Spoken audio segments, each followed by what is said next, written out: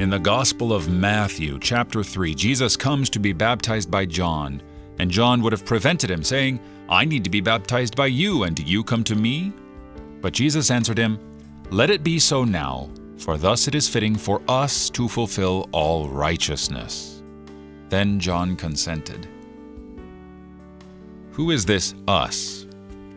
Is this the royal we that Jesus is speaking in, the first person plural, because he's the king? No. Is this Jesus and God finally going to set things right for humanity? No.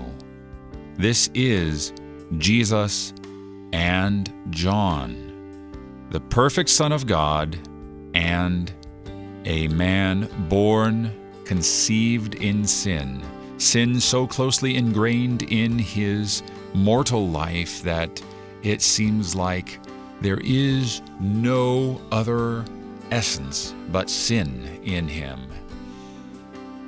And so Jesus foreshadows the use of humans as his ministers.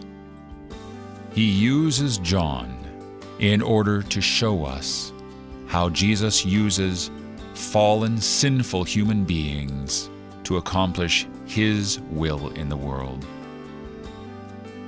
It is fitting for us to fulfill all righteousness.